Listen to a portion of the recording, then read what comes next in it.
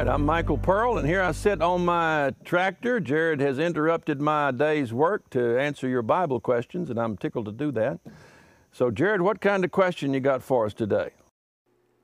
As a Christian, am I required to tithe?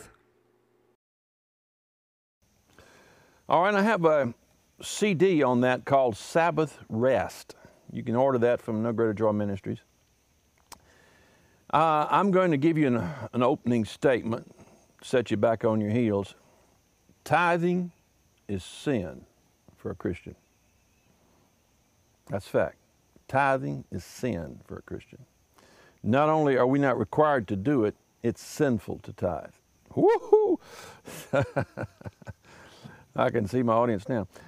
You say, why? Paul said in the book of Galatians, chapter 5, he said, whosoever you are justified by the law, you're fallen from grace. And when a person goes back to the law, to keep the law in any part as an obligation or a duty, then he's stepping away from grace. Doesn't mean he's lost, but he's stepping away from grace. He's falling from his position in grace. Now you say, well, how would tithing make you fall from your position in grace? Let me ask you this, if you're tithing and you don't tithe, would you feel guilty? Would you feel like you were cheating God, robbing God, as the preacher said in Malachi 5? You say, yeah, I would. Then you are doing a work in order to please God and make yourself right with Him. That's the law. That's all the law is. It's doing what God said do in order to make yourself right with Him. And when Paul came back on his third missionary journey to Jerusalem, the Gentiles, the Jews there, were keeping the law, every aspect of Moses' law. They continued to keep it. And they accused Paul of teaching Jews in outlining areas that they didn't have to keep the law. And so Paul explained to them that he was not telling the Jews that they shouldn't keep the Sabbath, that they shouldn't tithe, that they shouldn't obey all the laws, but that he was telling the Gentiles that God didn't give those laws for Gentiles. He gave them just for Jews.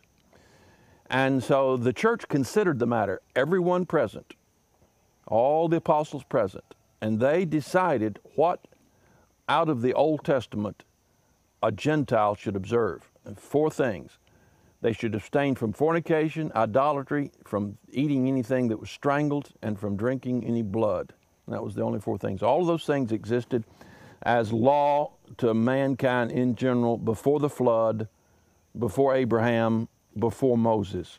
And so that was not part of the law. Now, if tithing was something a Christian ought to do, then they would have said to the Gentile churches, you need to collect on the first day of the week 10% of your income and give it to God, to the church. They didn't say that. If Sabbath keeping were part of it, they would say, well, you need to worship God on the Sabbath or on Sunday or whenever they chose to do it. They didn't do that. That burden was never placed on the Gentile churches ever anywhere in Scripture. Of all the times Paul wrote to the churches, read the book of Ephesians, Colossians, Philippians, 1st and 2nd Thessalonians, Timothy, Titus, Philemon, James, read all those books, and you have all kinds of exhortations to righteousness and duty for a Christian.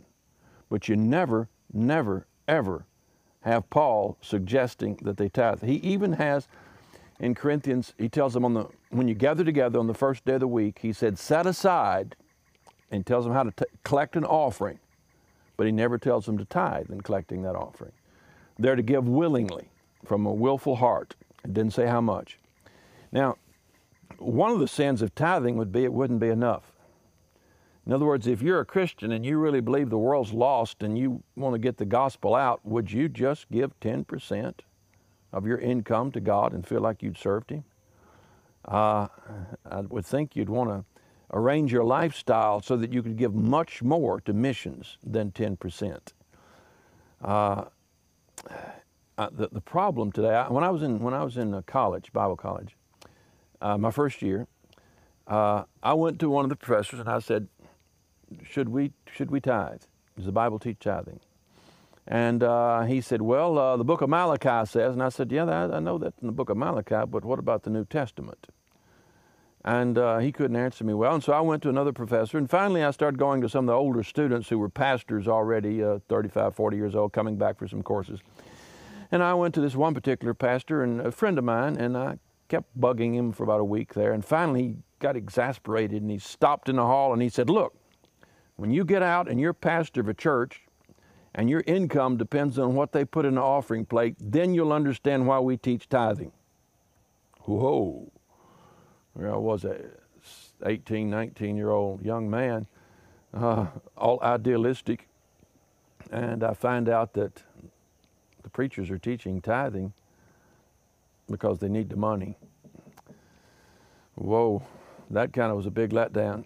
Now, that didn't establish my doctrine. I became a student after getting out of Bible college. I had time to study my Bible then, and it became very clear to me that I was either going to be a New Testament Christian, Spirit-filled, Spirit-led, motivated by the love of God, or I was going to be legalistic, motivated by duty of laws God gave to the Jews back in the Old Testament. And so I decided on the former, that I would follow the Spirit of God and let Him lead me and guide me, and that I would teach the people that I taught to let the Spirit of God lead them in how they gave. That way they'd likely to give a lot more than just 10%, and missions would be served much better. But when you got a big old church worth $5 million or $15 million or $40 million, and you got big notes coming in, and you got 100 people on the staff, preachers will use any method they can to keep that money coming in. And I'm afraid that's a whole lot of what motivates the Bible doctrine these days. If you would like to ask a Bible question, email us at biblequestions@nogreaterjoy.org or call at 931-805-4820.